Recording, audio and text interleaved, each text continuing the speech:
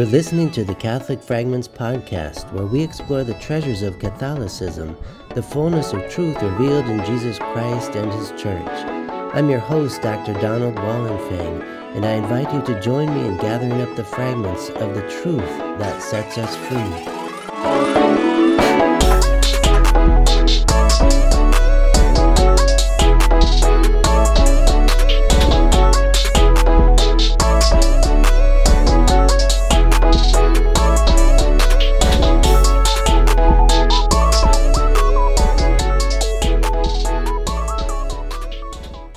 Let us pray in the name of the Father, and of the Son, and of the Holy Spirit. Amen.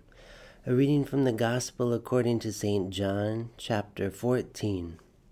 Whoever has seen me has seen the Father. The words that I speak to you I do not speak on my own. The Father who dwells in me is doing His works. Believe me that I am in the Father, and the Father is in me, or else believe because of the works themselves. Amen, amen, I say to you, whoever believes in me will do the works that I do, and will do greater ones than these, because I am going to the Father. And whatever you ask in my name, I will do, so that the Father may be glorified in the Son. If you ask anything of me in my name, I will do it. Glory be to the Father, and to the Son, and to the Holy Spirit, as it was in the beginning, is now, and ever shall be, world without end. Amen. St. John Henry Newman, pray for us. In the name of the Father, and of the Son, and of the Holy Spirit. Amen. What a great pleasure to welcome you once again to a new episode of the Catholic Fragments podcast. This episode features a few fragments from St. John Henry Newman's sermons, as well as some of his spiritual writings. I'm taking these fragments from a book called The Heart of Newman, a synthesis of Newman's writings arranged by Jesuit scholar Eric Chavara. This book was published in the year 2010 by Ignatius Press. The fragments I'm looking at are on pages 218 and 219. St. John Henry Newman lived from 1801 to 1890. He is a well-known English convert to the Catholic Church. He had a deep conversion when he was 15 years old to evangelical Christianity. And this is a kind of English Anglican Christianity that's influenced by Calvinism. But later he would have a conversion again at the age of 44 to the Catholic Church. As we heard in the opening prayer about Jesus telling us that we, in following Him, can do the works that He does, and even that we might do greater ones than these. The Greek here is meizona touton poiese. Meso, similar to mega, doing great works in the Lord. This may be something that you struggle with, similar to myself, wanting to do great things, sometimes having aspirations of wanting to be great. Where is this all coming from? I believe that we find our greatest purpose when we seek the will of God the Father and allow Him to be at work through us. There's no greater thing than this, because this is all about the greatest love. We can have a lot of struggles in life concerning our dreams, our expectations we have on ourselves, pressures we put on ourselves to achieve certain goals, accomplish certain tasks. And we're often left frustrated that we fall short of the greatness toward which we aspire. But I want to suggest that we confuse this meaning of greatness so often when we strive after it. We often interpret greatness in very worldly terms, secular terms, in terms of having lots of money, being famous, accumulating a lot of content through productivity, being recognized, being honored, being held in high esteem by other people and as many other people as possible. All of these kind of things. In the fragments we're going to look at today from St. John Henry Newman, he helps us to interpret the words of Jesus accurately. instead of misunderstanding what Jesus means as being great according to the criteria of this world, even the criteria of Satan that have to do with this lust of the eyes, the lust of the flesh, and the pride of life, material goods, riches, wealth, a kind of worldly magnanimity, pursuing pleasure, having all of the enjoyments ready at hand, food and drink and travel, seeing all the sights, taking in every new adventure. And this pride of life, this self-assertion, wanting to be better than other people, wanting to dominate other people. As St. Augustine called it, the libido dominandi, the lust for domination.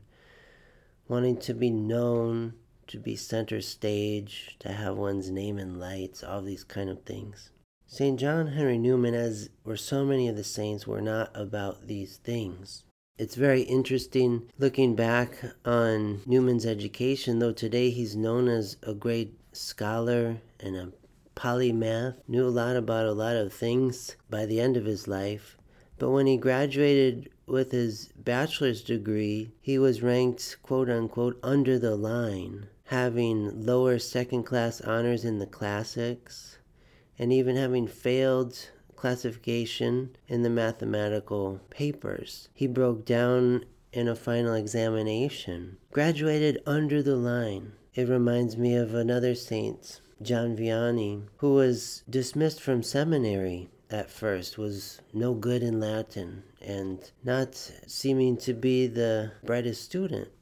But St. John Henry Newman shows us in his own life the power of conversion, the power of God at work within him. This double conversion, first, again at the age of 15, to evangelical Christianity, that Calvinist-influenced English Christianity, but then later has another conversion to the enhancement of the Anglican faith, part of the Oxford movement that was all about returning to the Church of England Catholic beliefs and liturgical practices from before the time of the English Reformation.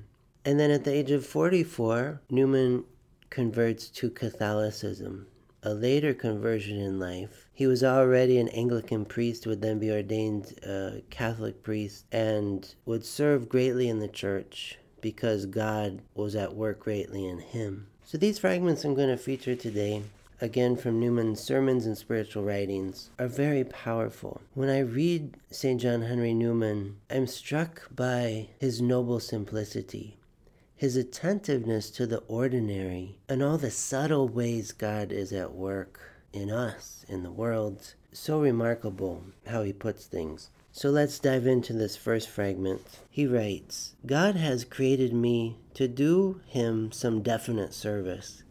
He has committed some work to me which he has not committed to another. I have my mission. I never may know it in this life, but I shall be told it in the next. Okay, I'll stop right there. This is incredible to me. I want to confess I agonize on a daily basis knowing what is my mission in full. And at this point in my life, also age 44, the same age Newman was when he converted to Catholicism, in a kind of lingering midlife crisis of sorts, I ask God, Lord, what do you want me to do now? What do you want me to do here on out? I agonize. Life is so short, time flies by, but I feel compelled to do so much different work for your glory, Lord. What do you want me to do?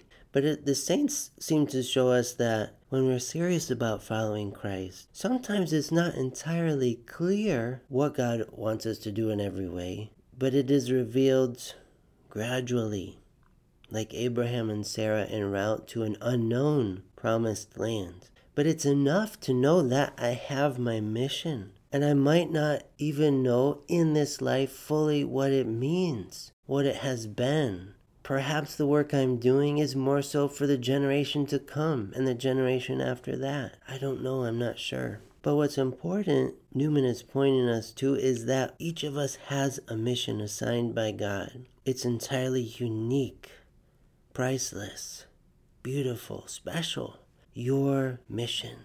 Often when we strive for greatness, we overlook the gift of our own particular mission ordained by God in advance. And we're discontent. We say, but look at that person over there and this one over here that they're doing all these great things. What about me? And we feel resentful or downtrodden, sad, depressed because in comparison to someone else, we feel like God isn't working through me very much or something like this. But no, God is working through you.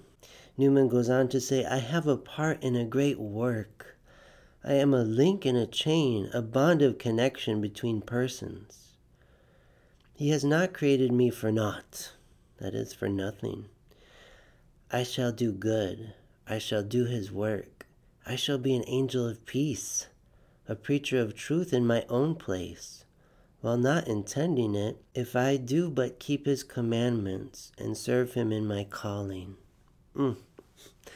So good. It begins with a call from God on your life, on my life. And altogether we're part of this chain, this social chain, a great bond of connection between us, between persons. He brings us back to the heart of our common vocation, to obey, to live in obedience to the commandments of God and to serve him in our calling.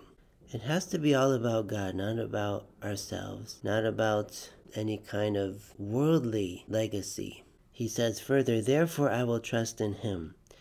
Whatever, wherever I am, I can never be thrown away. If I am in sickness, my sickness may serve him. In perplexity, my perplexity may serve him. If I am in sorrow, my sorrow may serve him. My sickness or perplexity or sorrow may be necessary causes of some great end, which is quite beyond us. Wow! Do we ever think of this when we're in the midst of some great trial? It's hard to think of this. But he said it could be that what we're going through is part of some greater purpose, some greater end, which is beyond our immediate understanding. We have to trust, he says, that God does nothing in vain. He may prolong my life, he may shorten it. He knows what he is about. He may take away my friends. He may throw me among strangers. He may make me feel desolate, make my spirits sink, hide the future from me. Still, he knows what he is about. And the fragment ends that Shavara gives us here in this section. Wow, I'm just so encouraged by these words. I hope you are as well. Because we can have these bad days. We can feel pretty desolate. Our spirits sink. We have no idea what the future holds. But again, he's saying to us, it's enough to know who holds the future, that God knows what he is about. That's enough for us to trust in him. Let's go on to the second fragment here, following along these lines, same kind of theme. Newman writes, nothing is more certain in matter of fact than that some men, male or female, do feel themselves called to high duties and works, to which others are not called. Do you have this sense in your life that you're called to something big, something great? Dr. Seuss, the famous children's author, I say famous, well known, his books are in wide circulation. Dr. Seuss has the book, Oh, the Places You'll Go. A lot of young people are given this book to them as a gift when they graduate high school or something. It seems to be a common aspiration of us human beings. We want to shine. Even Nelson Mandela said this. We're all meant to shine. Playing small doesn't serve God in this world. But we must be bold. We must be out there. We must let it all hang out, as the saying goes. As I tell my own children and what they're doing, whether it's music or sports or creativity, technology, whatever they're involved in, leave it all out. Don't hold anything back. Give everything you have to give. All of us seem to sense something like this. But Newman is really specifying that some people feel called to high duties and works, even in the things of God. He says, further on, why this is we do not know, whether it be that those who are not called forfeit the call from having failed in former trials, or have been called and have not followed, or that though God gives baptismal grace to all, yet he really does call some men by his free grace to higher things than others. But so it is. This man sees sights which that man does not see, has a larger faith, a more ardent love, and a more spiritual understanding. No one has any leave to take another's lower standard of holiness for his own. It is nothing to us what others are. That's an important line. We hear St. Paul saying similar things in Scripture. It is nothing to me what others are, or what others even judge me to be. Newman says, if God calls us to greater renunciation of the world and exacts a sacrifice of our hopes and fears, this is our gain. This is a mark of his love for us. This is a thing to be rejoiced in. Such thoughts, when properly entertained, have no tendency to puff us up, for if the prospect is noble, yet the risk is more fearful. While we pursue high excellence, we walk among precipices, and a fall is easy. Hence the apostle says, work out your own salvation with fear and trembling, for it is God that worketh in you. Again, the more men aim at high things, the more sensitive perception they have of their own shortcomings. And this again is adapted to humble them especially. We need not fear spiritual pride then, in following Christ's call, if we follow it as men in earnest. Earnestness has no time to compare itself with the state of other men. Earnestness has too vivid a feeling of its own infirmities to be elated at itself. Earnestness is simply set on doing God's will. It simply says, speak, Lord, for thy servant heareth. Lord, what wilt thou have me do? Oh, that we had more of this spirit, he says. That simple question to God, what would you have me do? Oh, that we could take that simple view of things as to feel that the one thing which lies before us is to please God. What gain is it to please the world, to please the great, nay, even to please those whom we love compared with this? What gain is it to be applauded, admired, courted, followed, compared with this one aim of not being disobedient to a heavenly vision? What can this world offer comparable with that insight into spiritual things, that keen faith, that heavenly peace, that high sanctity, that everlasting righteousness, that hope of glory, which they have who in sincerity love and follow our Lord Jesus Christ? Wow. Powerful, powerful text right here. I love how he talks about this earnestness. Being earnest for the things of God, simply set on doing God's will. Everything else falls into place. We don't have to be obsessed about how many likes on this most recent post on social media, who's noticing. There's something beautifully hidden about doing the will of God. There's something incredibly and magnificently modest of doing the will of God in secret, in silence, quietly, in a hidden place. St. John Henry Newman was this kind of saint. He just went about doing the will of God consistently, yet quietly and humbly, and trusted that everything else would fall into place in his life, in the people he hoped to influence within the church. And we look back and say, he's a great saint. Look what God did through him. Again, that's the key. Look what God did through him, because he simply surrendered. We know this by all the testimonies surrounding his life, his own writings. He surrendered. He simply surrendered to God, and God did great things through him. Great things according to the standard of divine greatness that is revealed precisely in humility, in forgottenness, in the experience of abandonment. This is Jesus, the Son of God become man to save us from our sins. And he does this work quietly, without much fanfare. And even when the fanfare starts up, Jesus says, keep this on the down low. It's not about the fanfare. It's about faithfulness. Thank you for joining me on the Catholic Fragments podcast, where you are equipped to think toward the whole, to pray from the heart, and to live as a witness